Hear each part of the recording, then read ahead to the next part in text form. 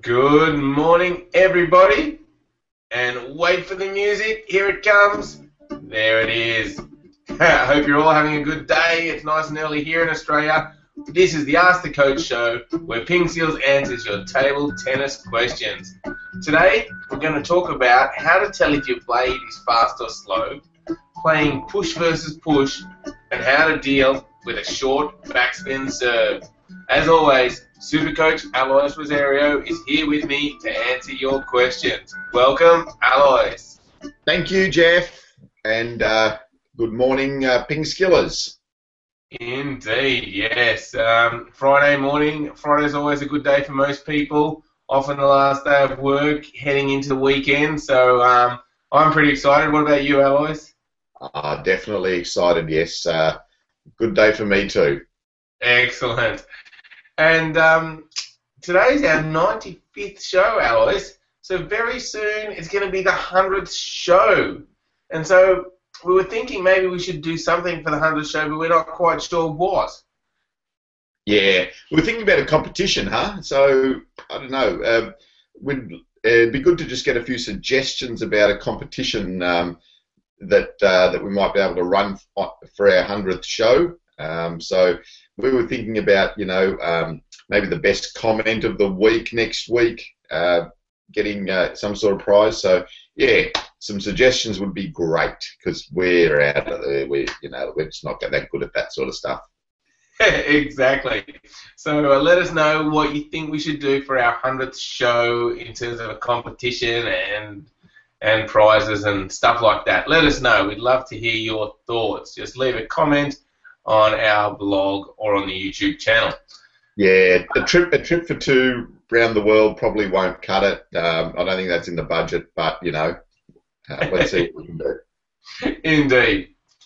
All right, Alois. So yesterday's Ping Skillers question of the day is, what will you be doing for World Table Tennis Day on April the 6th?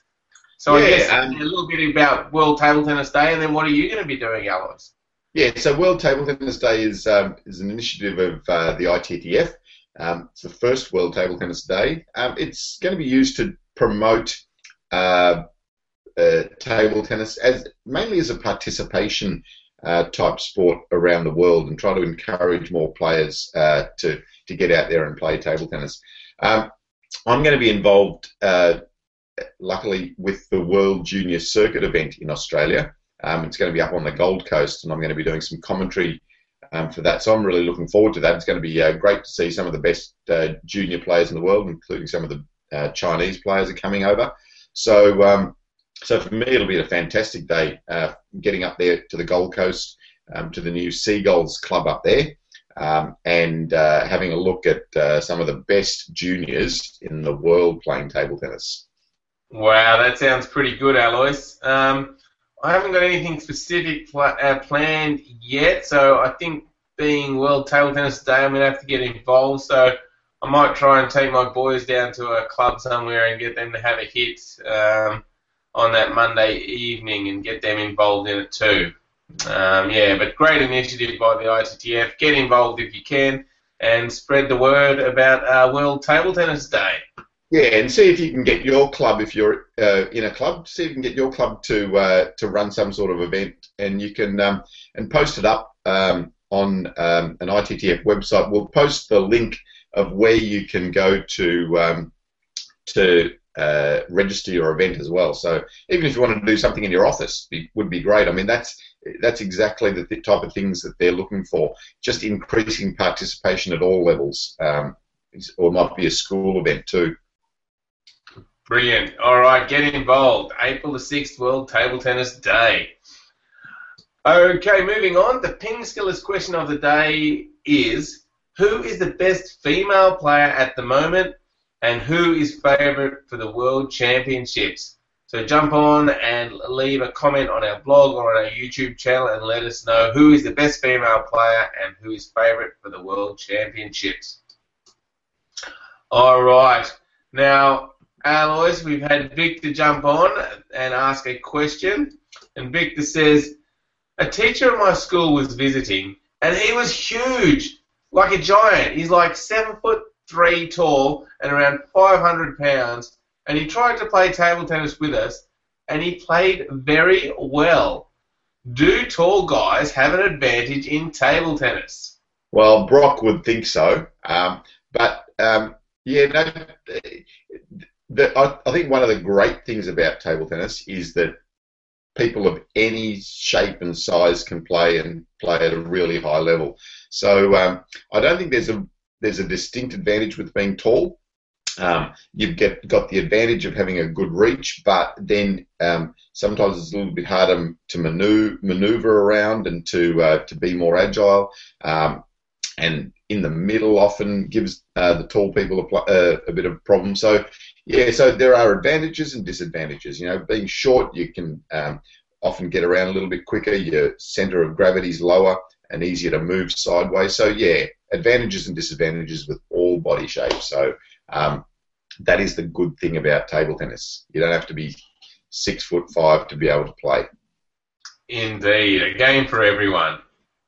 All right, next question is from Thomas, who says, when dropping a ball on the blade with no rubber on it, is it true that generally a slower blade gives a deeper sound and a faster blade gives a higher sound, so that the sound gives you an indication of the speed/flexibility of the blade?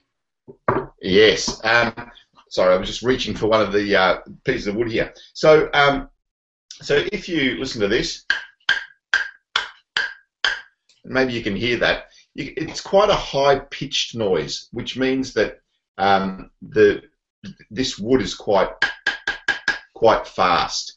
Some other blades that you'll get will have a lower tone. So, I mean, it's not something you need to really worry about, but you can start to get a feel for the speed of the wood by the tone of the ball on the bat. I know previously we used to just knock on it and listen to it. So again, that's the high-pitched noise. Unfortunately, I haven't got a softer, slower bat here. Yeah, but on a softer or a slower blade, it's a deeper sound rather than the more high-pitched sound. So yeah, so you can tell a little bit about that, but yeah. I guess the best way is to actually use the blade, but then I guess it's hard to compare because you need the same rubbers on different blades to compare them, and that's not easy to organise. Yeah, that's right. Yeah, and so I mean, it's all. I mean, it's one of the real difficulties of equipment, isn't it? You know, trying to find the right thing until you've got your setup done, then you've got to hit with it. Oh, no good. You know, you've already spent $150 to $200 and can't just throw it out. So yeah, it's a problem. But yeah, that's one little indicator that you can get as far as how fast your blade is. Yeah, and I guess one of the advantages of choosing equipment, being at a club to choose equipment, is that you can, you know, try out a lot of other people's bats and see what they're using and see if any of those combinations suit you. Because at a club, there's generally a whole range of players and they'll have a whole range of equipment, and often they let you have a little hit just to test it out. So there's another option for trying to choose some equipment that you like. And, of course, we've got that great video on how to choose a bat for you, so I'll put a link in the show notes to that. All right, Alois. Probably just, sorry, Jeff, probably just related to that, Victor's just jumped on and asked another question. So which bat am I looking for if I want a bat with great bounce on it? So you're probably just looking for a bat that's quite fast. So the faster the bat, the more bounce it's going to have on it. And again, just having a look at that, choosing a table tennis bat video will help you with that question. Yeah, that's right. Because yeah, the higher pitch sound means it's faster, but that's not definitely good for you. Some people would be better off with the slower blade so they can learn to play their strokes fully. So keep that in mind and check out the video on how to choose a bat because that explains it very well. All right, now Romeo has said, if I serve a short backspin ball and the opponent pushes it back, does this mean the backspin I placed on the ball is cancelled out? If that is the case, then will the backspin be heavier if I pushed it long? Okay, so this is an interesting question. It might be a little bit difficult to see here, but we'll give it a go. So if the ball is coming to you with backspin, like that, when it hits your racket and the rubber, it actually digs into the rubber and kicks out the other way. So it's spinning this way, it grips and it comes back out. So it's actually changing the direction of the spin. So it's coming in spinning this way, then you hits your racket and comes back out the opposite direction with the backspin. I'll try to get the label facing forward so you can see it a little bit better. So it goes in there, kicks in and spins back that way. So you're getting backspin when the ball goes back. Now you won't get as much backspin, but if you then brush the ball as well, then you will get the ball to spin a little bit faster going back that way as well. So yeah, so it's an interesting characteristic of the actual rubber, and one of the properties of why we use the inverted rubber, because that does help us to generate the spin that we want as well. Don't worry too much technically about it, but yeah, that's just the basic principle of what happens. So if you push the ball longer or faster, then you can get more spin on it because your bat's travelling faster as well to go back. Yeah, exactly. And I think in the comment to the actual question on this, Dieter commented that it's the same principle not just with backspin but with topspin.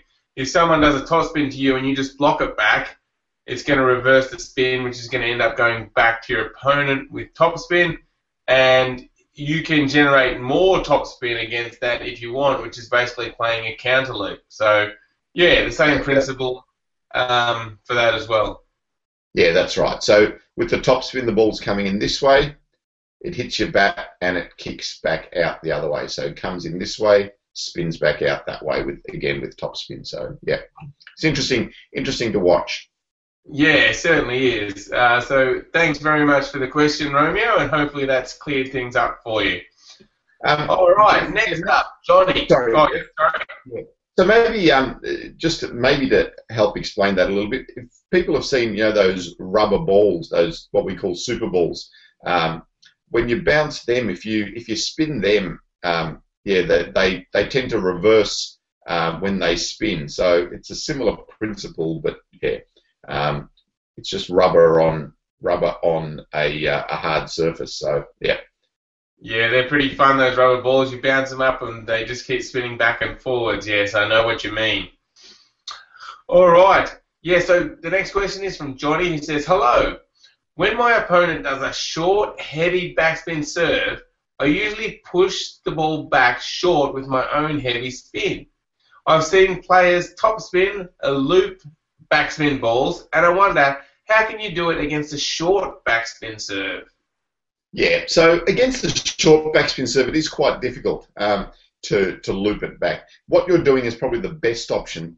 Pushing the ball back short is the simplest, and it's also a very effective way of returning the ball.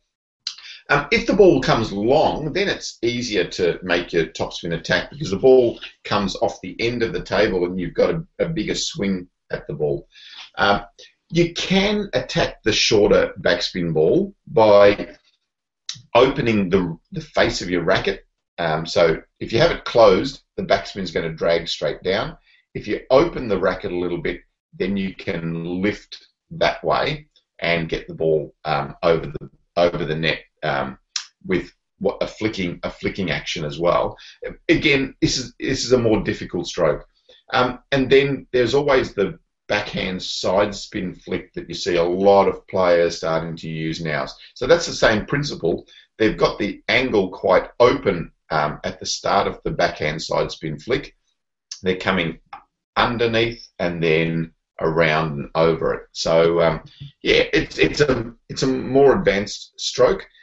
The forehand or the short push is probably the simplest and most effective method just to start off with, though.